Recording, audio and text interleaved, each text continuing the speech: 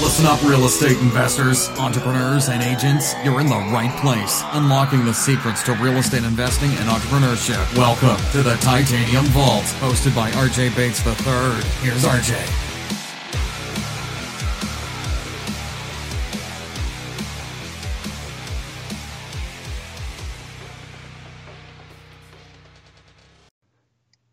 Hello and welcome to the Titanium Vault. I'm your host, RJ Bates. Today I'm sitting down with Lo Hornbuckle. Lo, how are you doing today?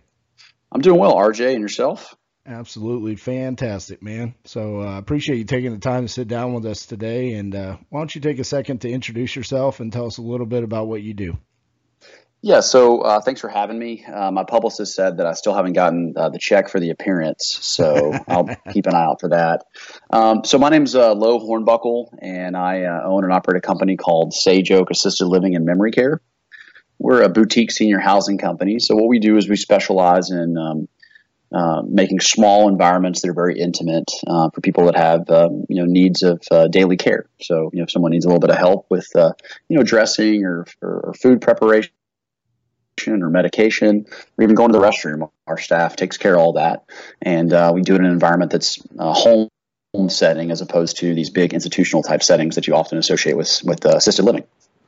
Awesome. So this is a unique topic for the Titanium Vault, but you and I have discussed this a couple of times about bringing you on and having you as a guest, and I want to talk about both the assisted living part of it, but also the real estate play that goes Sure. along with that business. But let's go back to the beginning. How did you get started, and how did Sage Oak become a business and an idea for you?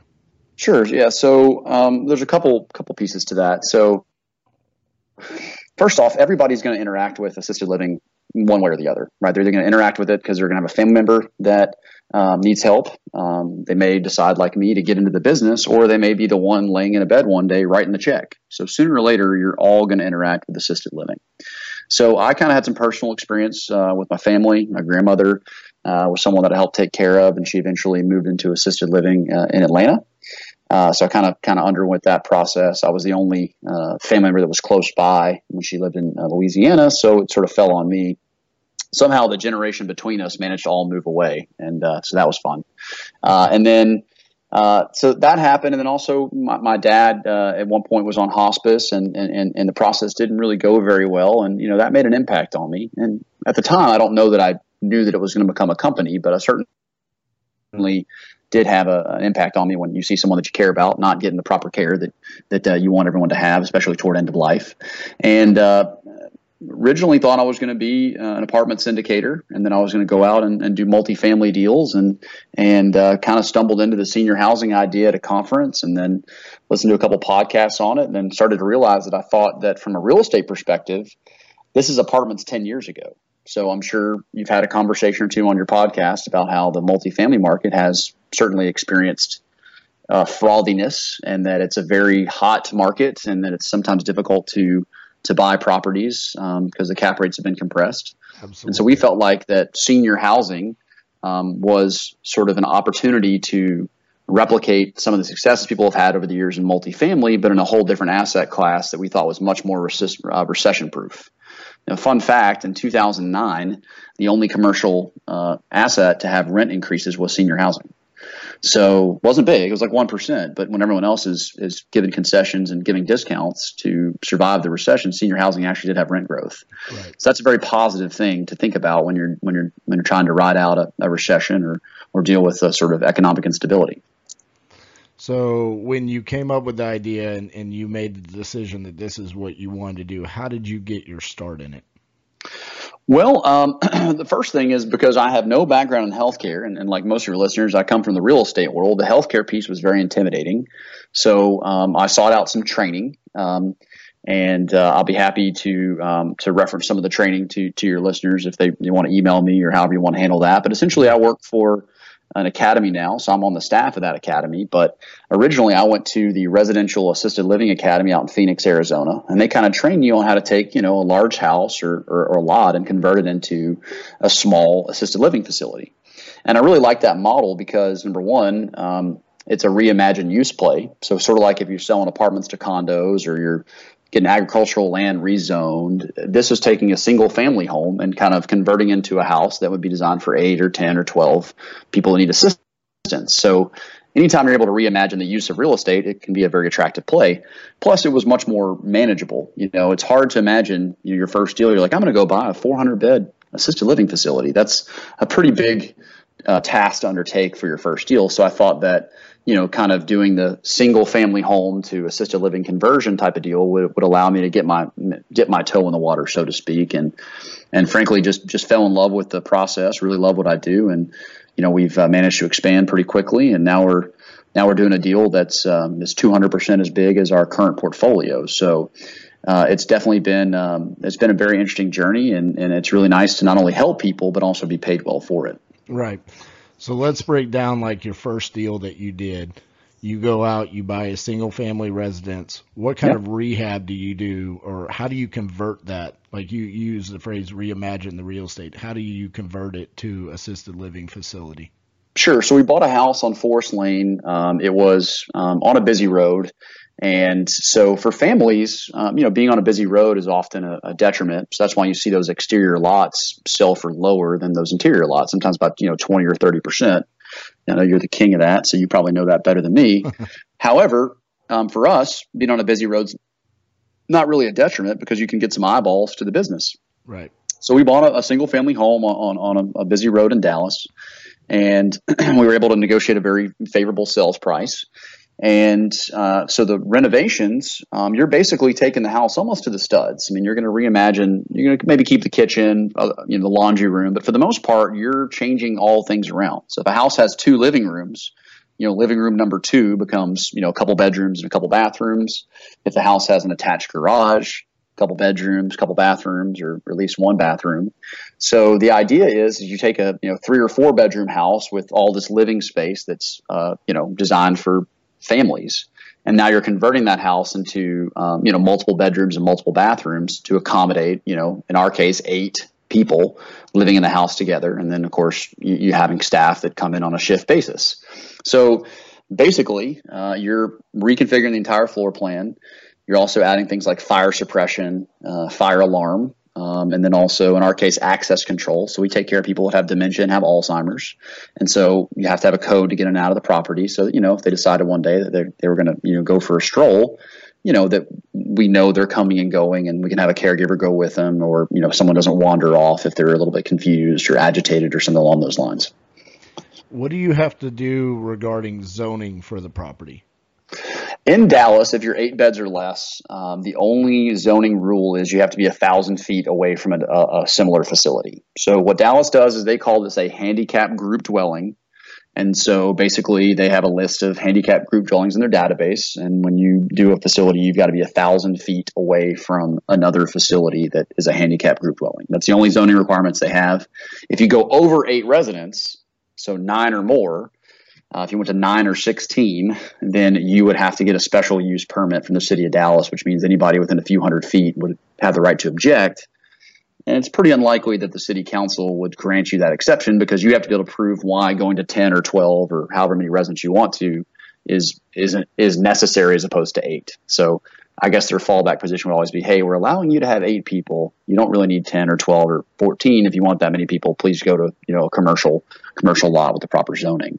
So I've never tried to apply for a special use permit. It's just too big an if. So when you're doing these business plans, that's too big of an if statement. Like, hey, if we get this, then we'll go to 12 beds. And so it just doesn't really jive very well when you're trying to raise money for deals or you're putting everything together. So, we just go after a very high end. So our average price per bed is a little bit above average. And we do that because we kind of go after a boutique model where we're like, hey, we're just a better model of care. And so we're able to charge a little bit more. So the eight bed unit still works.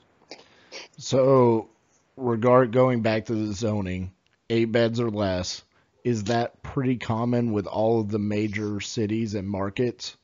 That no, you don't have to have a special zoning or permit or whatever to do this? It varies drastically by state and varies drastically by city. So there's places all over the DFW area that have maybe a 6-bed cap, or some have a 16-bed cap. So it just really varies dramatically. So a lot of this is a local thing. where some cities are okay with this. Probably the care home capital of the United States is the Phoenix area, and they allow 10 beds by state law. And the thing about 10 beds, it's an excellent business model because essentially your labor rates, like how many caregivers you're going to have and all that stuff, is about the same for 10 beds as it is for 8 beds. And that's your primary cost. So your 9th and 10th resident in say a Phoenix, they essentially are, the cost of the bed, whatever you make on that minus food costs, which are not very high. So that's mostly profit. So those sometimes there's numbers that are kind of powerful. If you go up to 14 or 15 or 16 residents, you're probably going to have an additional caregiver there to keep your quality of care up. But if you're at 10 beds versus 8, there's not much difference. So we always recommend that when you're looking at markets to really kind of figure out what the regulatory environment is. Some places cap you at 6 beds, and that can really be a challenge. But if you're doing very high-end care, then you may be able to make it work. We've got some students all over the country that are doing very well with 6 beds, but ideally, 8 or 10 is much better. I think 10 is kind of a perfect number. Anything above 10, the business is going to work very well. You just have to make certain that you're, small enough that you still differentiate yourself from the large 200-bed facilities out there. Right. And let's talk about when you're analyzing the property itself. So like you said, most of our listeners are real estate investors. And so we all know how to analyze a fix and flip or a wholesale deal or a buy and hold or an owner finance. When you go and you look at the deal, because I'm assuming that's what you have to do first is locate the location, right? The actual Sure. real estate. How do you break down and analyze those numbers on whether or not it's going to be a good location? Sure. So one of the interesting things is that most people on listening to the podcast, I'm sure, probably approach real estate like, I've got to get this good deal. I've got to do this. I've got to save this money. And so it's almost like the acquisition is the most important part of this process for a lot of people. Well, in my business, it's not the case at all. So if I happen to want a house and somebody else happens to want a house and they have intentions to flip it or to rent it or do whatever, and I plan to turn it into, an assisted living facility that might generate $40,000 or $45,000 in gross revenue a month, who do you think can pay more for the house? Right.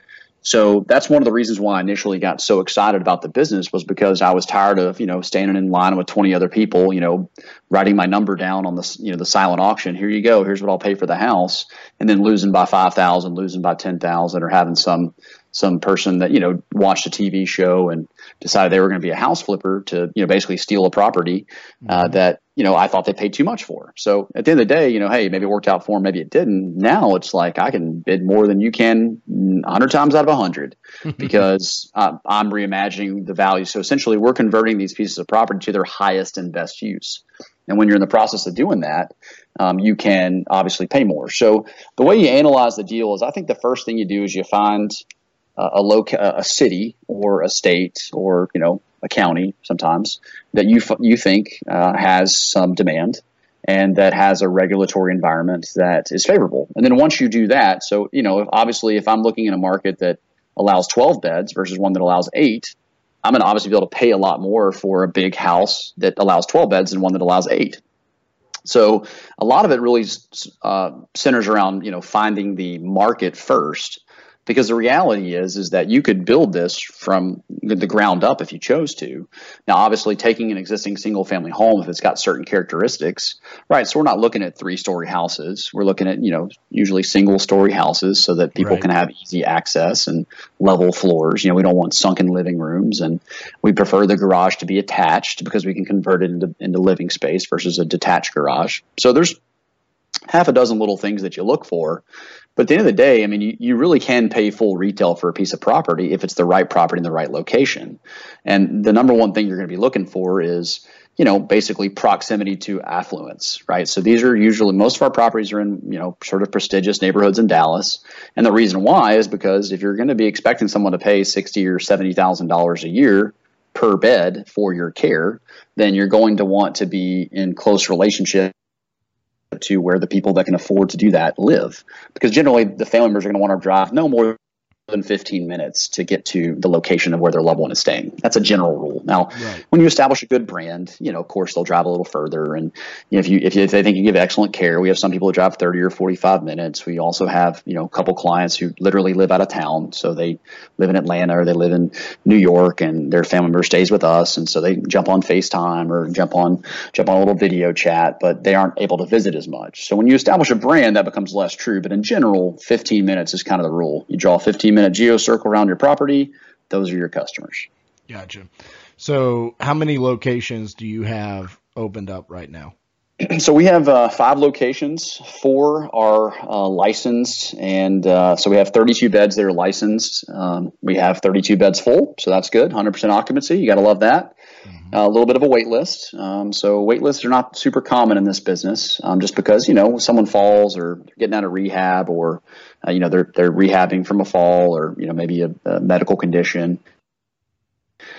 Generally, it's an event-driven business. It's like, I need to move, next week, next 2 weeks. It's not like we're going to shop this for 6 months or 9 months, like you see with some other types of products. And then we have a fifth one coming online. The construction's complete. We're just waiting for the state to come out to give us our initial certification. The licensing process can take sometimes several months. So, whenever you go do these deals, one of the reasons why we offer additional education here is because I'd rather someone, one of your listeners, to pay for my mistakes or pay for mistakes from people that I learned from versus, make them themselves. So it's kind of a process. You just got to kind of go through your checklist and follow the procedure. And there's a few pain points along the way. But at the end of the day, within about a year from when you start construction, you can open up this beautiful facility, start helping people in your community, and they'll pay you handsomely for it. Right. And on those 5 locations, have you tried to space those out to where they're not within 15 minutes of each other, so you're hitting all the different areas of Dallas that you want to be in?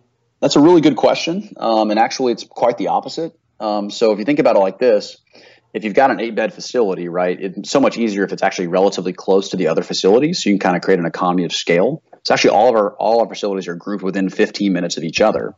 Now, if you think about it, when you draw that 15-minute circle, if one property is 10 minutes to the east of another one, then when you draw the 15-minute circle around that one, it goes actually 25 minutes away. You with me? Because you're extending right where you start to draw from. So yeah, we cover kind of a big area in the Metroplex. Mostly Central Dallas is what we focus on, mostly because that's where I lived, and I at one time was very involved in the day-to-day operations, so I needed to be relatively close by. That's becoming less and less true. But the reality is actually you want to be relatively close so that if someone is a good referral source for you, if there's a hospital that likes to refer to you, if there's a social worker, if there's someone in your community that really likes what you're doing and is constantly sending you people, it's helpful that you're in that same area so that if they look at one property, well, I don't like this room as much, or I don't like this location, then it's very common for them to cross shop our other properties. So, and it also allows us to offer different inventory. So within 15 minutes of each other, I have, a state minimum size room, which is 100 square feet, all the way to one that's 5 times as large in a much nicer facility. So we literally can have, in some cases, a $5,000 or $6,000 a month difference in price within 10 minutes of each other. So what that means is that we have the ability to offer lots of options and choices. So when someone calls us, there's a good chance we have a solution for their problem. And of course, if we don't, we'll help them try to solve it another way. But we actually like being close together. So think about it like, one of the reasons people like multifamily is because you've got all your tenants in one place. We just figure, hey, instead of, a 15-minute walk around campus, you're just a 10, 15-minute drive in a car to get from location to location. Gotcha. So for the people that are listening and they're curious how, you're purchasing these properties and then you're doing a significant amount of rehab, what does the financing look like this, and how would someone get started in this type of business, and what kind of financing solutions are out there for them? Sure. So I can tell you what we did. I mean, we raised money. We did syndication. So we hired a syndication attorney, just like you see with almost every major commercial project out there. We got as much debt as we could, but typically they're going to, give you 80% of the value of the house. So keep in mind, the way these deals get underwritten is very different if you're buying an existing assisted living facility, right? An already converted, because there are people out there that are selling these things turnkey. If they've got good books, then you may be able to convince a bank that it's an income stream as opposed to a single family home, right? So a single family home that generates $45,000 a month in, gross rents versus a single family home that someone's going to live in you would agree that the appraisal process would be a little bit different, right? Right. So the challenge is if you're buying a distressed asset or you're buying an asset that is a single family home and you're going to convert it, you're not really able to prove the income stream beyond a projection. So typically what's going to happen, you're going to be very under leveraged in these deals. So you might do 80% of the appraisal value of the house. And then of course you're responsible for the other remaining 20%, the construction costs. And then you're going to probably operate at a loss while you're leasing the property up. So you've got to plan for that. So generally what happens is these work really well as syndications. And one of the reasons they work really well as syndications is it's not uncommon at all to be able to find these deals that do a 20 cap or a 25 cap. And so, for those of you who aren't familiar, it basically means the capital rate is basically what kind of returns you can expect from the property. And, a lot of times in commercial real estate, people get excited about 8 or 10, and some of these deals can be closer to 20. So it's very easy when there's a big pie to split, it's very easy to, split the pie, so to speak. So, if you want to bring an investor in or you want to give them part of the business or even offer additional debt service to the investor, you can do that and the numbers still work very well. And then obviously you could formulate a strategy where as you create that revenue stream and then can go to a bank and demonstrate, hey, I've had 2 years of really successful finances and take a look at my P&L statement of the last couple of years, then you can certainly refinance out and pay the investors back or lever up by adding additional bank debt. So that's kind of our basic strategy is we're very under leveraged as a company now. And obviously we prefer to use leverage when possible just because obviously it magnifies the returns. So our hope is that after, we establish the couple of years of good financials that some lenders are going to say, hey, this is not a single family home. This is a business and we should evaluate it as such. So for people that are listening and they don't necessarily want to go the route of becoming an operator like Sure. you have, are there a significant amount of opportunities for them to be those passive investors for operators like yourself? Absolutely. So I think there's really 3 ways you can do this. So the first option is you can be a passive investor in somebody else's deal. Of course, that's got some attractive features to it and it's got some drawbacks. The second thing is that you can own the real estate and you can lease it to an operator. So your tenant is the operator, their tenants are the residents. So essentially you just have one point of contact. That's who your tenant is. You typically would sign something along the lines of a triple net lease. So they're responsible for everything. And generally you can hope to get sometimes double the fair market rent. So for example, if you think the single family home would rent for say, $4,000 a month to a family, you may be able to rent it out to that operator for say $8,000 a month because they're going to be able to put, 8 people or 10 people in that home. And it makes sense for them to do that. So that's one strategy for real estate investors is you can just own the real estate, let someone else operate it for you. And then the third way is you can do both. Hold on real quick because I want to ask a question, interject on that point. If you're doing that, are you expected to do the construction on the property to get it set up for the operator, or are you still allowing the operator to do all of the renovations? Sure. So that would be a conversation between you and the operator. So probably you do the construction because I imagine the operator would pay, and the operator would cover a portion of the cost or something along those lines. Just like you see in commercials, sometimes you see build to suit, right? But sometimes you don't. So sometimes a real estate owner is like, hey, I will build and construct this product exactly like you want, and it's just going to have corresponding rents to reflect that. You could do that in this space as well, or you could say, hey, here's a house. You're responsible for getting converted and doing all that stuff, and you're going to sign a lease with me. So obviously your lease is going to be higher the more turnkey you make the product. So, as an example, if you bought an existing assisted living facility that say was vacant, that was already kind of renovated, maybe needed a little light renovation, and you said, I want to do this business, but I don't really want to run the business. Let me find someone to operate for me. You could either hire that person yourself, and now you're the owner and the operator, or you could lease it to an operator. So there's a couple different ways you could go about that. And obviously one of the nice things about, working with the National Academy that we do is that we are able to kind of network and market. And there's people out there that are, they're in healthcare, they're nurses, they're social workers, they're physical therapists, or whatever the case may be. The healthcare thing doesn't intimidate them at all, but they are a little scared about the real estate. They are a little scared about the construction. So sometimes it's just a matter of putting 2 people together that have, synergy, and they go out and they build a nice facility or several facilities together, and create that nice scale business. So you, at the beginning, you talked about part of the reason why you got into this business was because of your experience with your father being in hospice and those situations with your family. What are you doing different at Sage Oak compared to those facilities and those experiences that you had? Sure. So the vast majority of people that live in assisted living are living in massive, 100, 200 bed facilities. The number one thing is that the environment is totally different.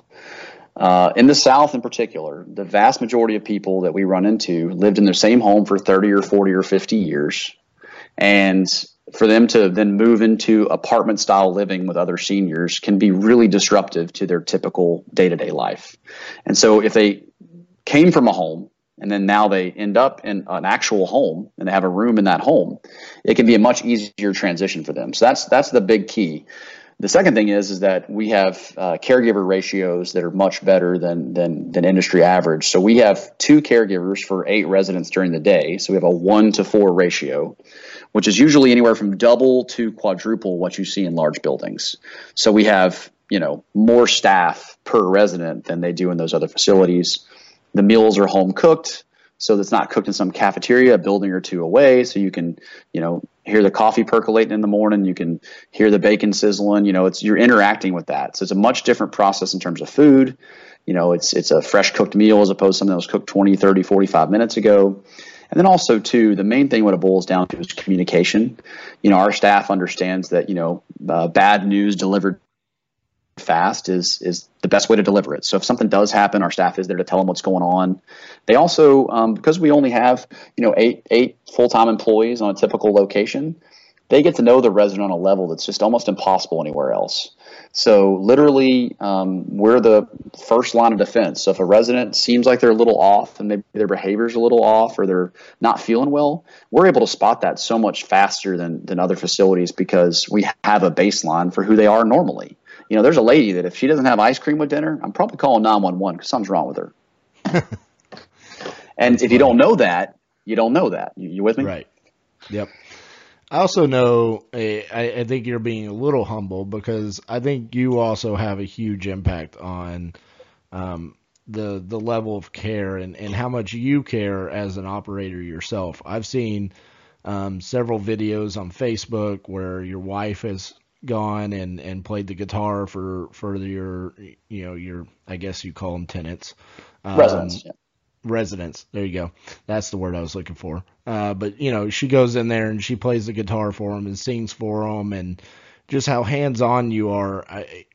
Talk about that and why do you feel like that is important as an operator, whereas so many people in business kind of don't take that level of care? Well, I mean, for me, to be honest with you, I've always felt like that if any business that you want to be in, that my mentality was, if you want to be a boxer, you got to learn to take a punch, right? And most people in business spend all their time trying to avoid taking a punch, but there's value in that. And so for me, I said, you know what? I'm going to go out there and I'm going to get involved and I'm going to get my hands dirty and I'm going to, I'm going to be involved in hiring and firing caregivers and I'm going to do tours and I'm going to talk to families and I'm going to take complaints when we do have them. And, I'm going to be there sometimes when the resident passes away and all the things that are part of this business. Because at the end of the day, I really couldn't be here talking to you if I didn't have some basis of understanding there. And what that's allowed me to do personally is, give that quality of care that you're talking about, but it also allows you to expand. And I appreciate the compliment. At the end of the day, my wife is the one singing and playing the guitar, so maybe she has the big heart, and I'm just like the manager of the musical act. No, I mean, I really do think this business has changed me as a person. I got into this business for capitalism reasons, and now I really consider myself a social capitalist. I don't want to be involved in a business where you're worried about, cutting food costs as opposed to providing quality of care. And there's so many places across the country where they're focused on expenses. How do we cut this? How do we cut that? That's not who I am. I'm a service guy. So I'm like, hey, let's give them great service and attract clients that want to pay for that service. So for me, quality of care is the number one thing. We say our business boils down to 3 things: great care, great food, and great communication. If you do those 3 things, then everything else kind of falls into place. So the reality is that my staff, they do everything. I mean, the caregivers, they're heroes. We talk all the time about, military and police officers and firefighters, but man, there are people every day that are taking care of people that have, dementia and Alzheimer's and mobility issues and all kinds of just really, really tough situations. And they're working 8, 10, 12-hour shifts, for not a lot of money. So the caregivers really are the engine that drives this business. We've got a great staff. Our management team's very good. So I'm the conductor, man. I sign a lot of checks and spend a lot of money to take care of things. But at the end of the day, I think, I appreciate the compliment, but my staff is really what makes this go. And it's the caregiver that gives hugs and love and cooks a good meal that really makes this process work. Well, it's funny, about halfway through that statement there, you brought up other operators worrying about cutting expenses. But earlier in this interview, you also talked about that you're 100% occupied. Right. I would be curious to see how many of those people that are worried about cutting their expenses are also 100% occupied. And that kind of goes back to the analogy of, stepping over the dollar to pick up the penny. Right. Great service leads to that expansion and that 100% occupancy and the kind of growth that you've achieved. When did the first facility for Sage Oak open? We bought our first facility in November of 2015, and it was a construction project. So it didn't actually open for, about a year later. The second facility that we actually began operations on was March of 2016. So we're on the 2-year anniversary this month of being operational. So having our first client. Wow. So really a very short period of time.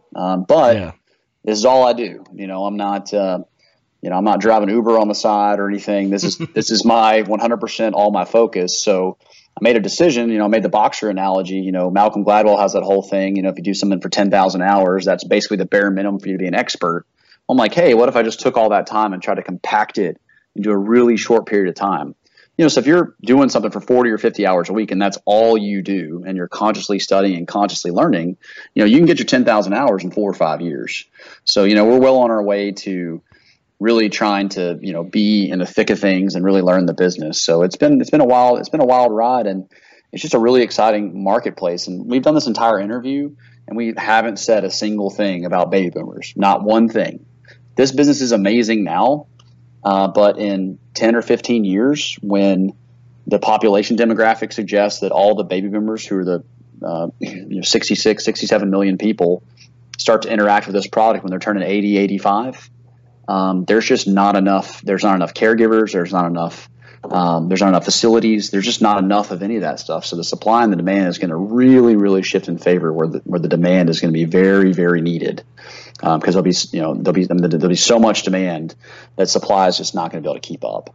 So we expect a lot of things like rent growth. We expect a lot of things like a lot of institutional money to come into this space. So I think senior housing is really on the beginning of a 10-year journey toward just absolutely exploding. And there are going to be big needs coming. And so we got to get people ready to deal with those needs. Well, that's kind of what my next question was going to be along those lines. Sorry for stepping on your interview. I apologize. Hey, it's okay. Just remember who the host is. No, I'm just playing.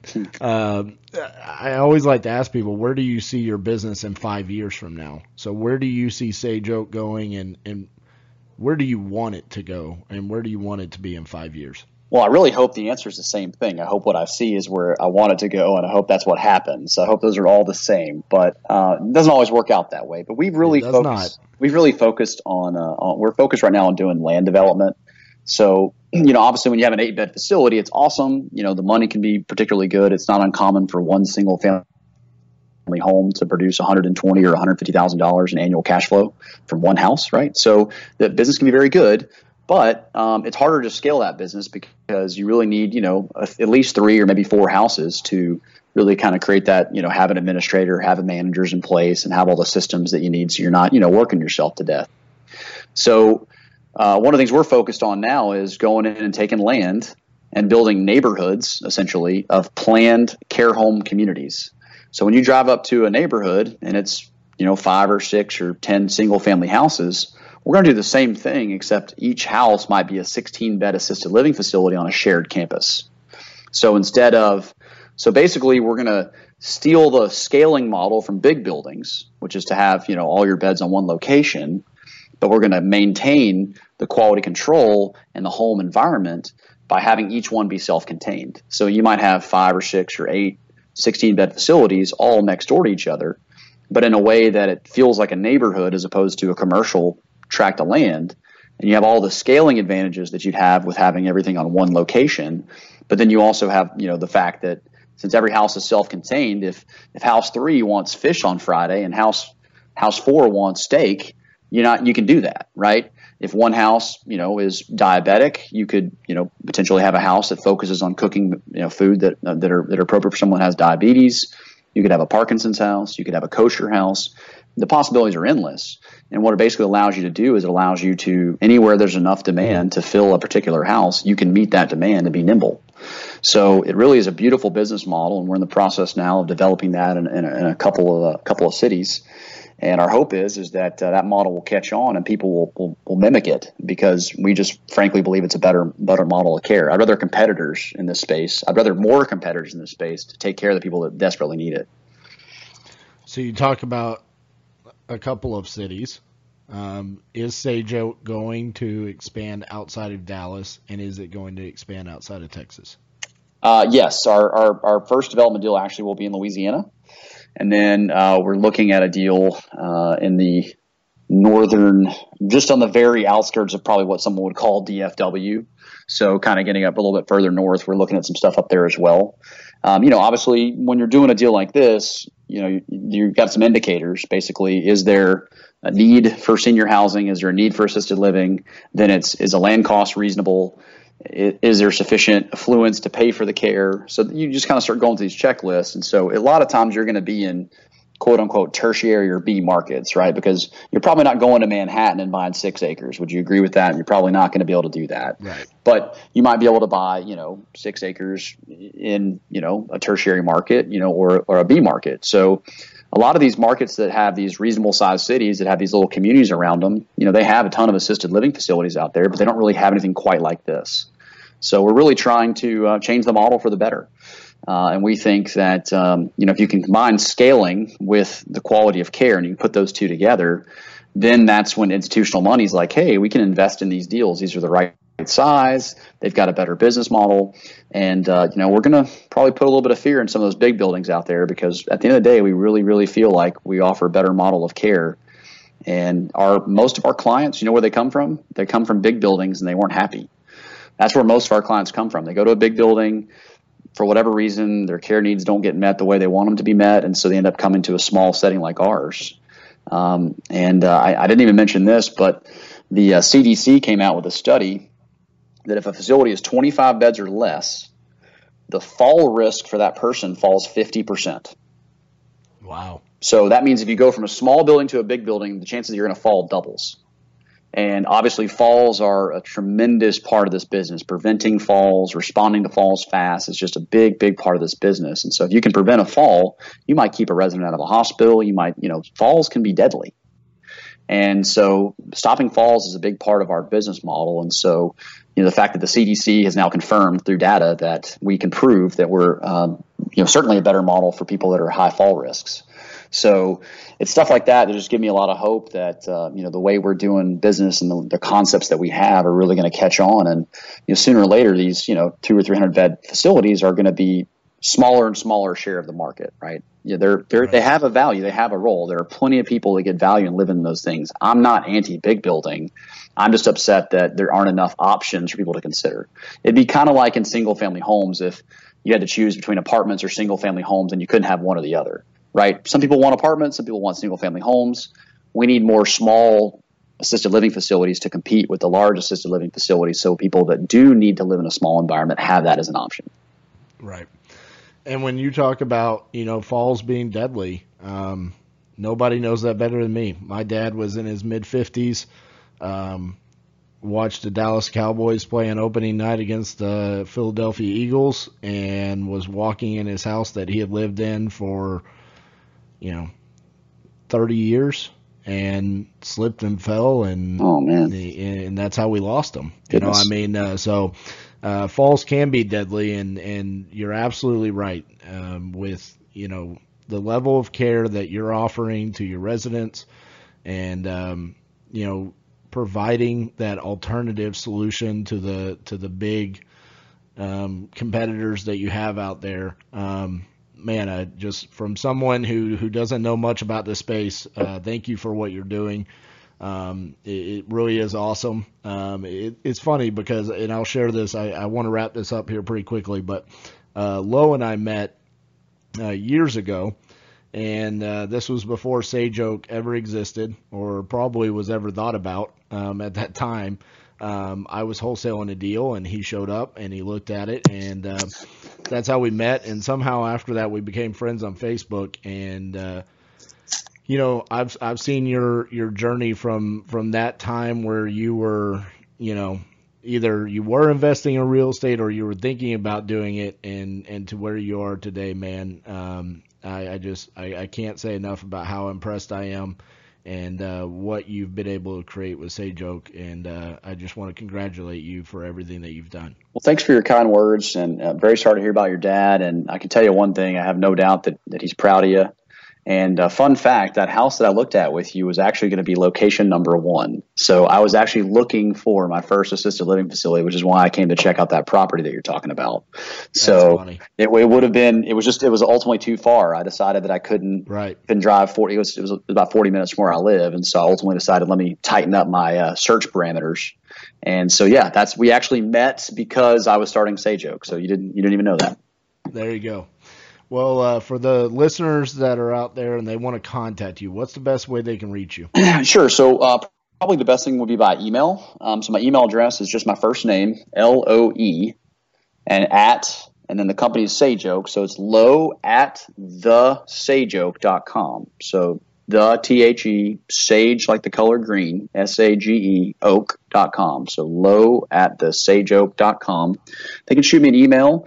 And if they want to learn more about getting educated in this space, we have a couple of things we can help them with, including a home study course.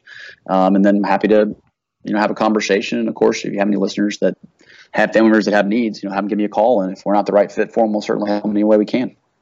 Awesome, man. Well, thank you so much for taking time out of your day to share about your business and about assisted living. And I look forward to seeing the growth of Sage Oak and where you take your business. Well, thanks for having me. All right, man. We'll talk to you soon. Thanks so much for listening to The Titanium Vault with your host, RJ Bates III. For more info and to stay up to date, visit www.podcast.thetitaniumvault.com and on facebook.com/The Titanium Vault. If you enjoyed the episode, please rate and review, and we'll catch you next time on The Titanium Vault.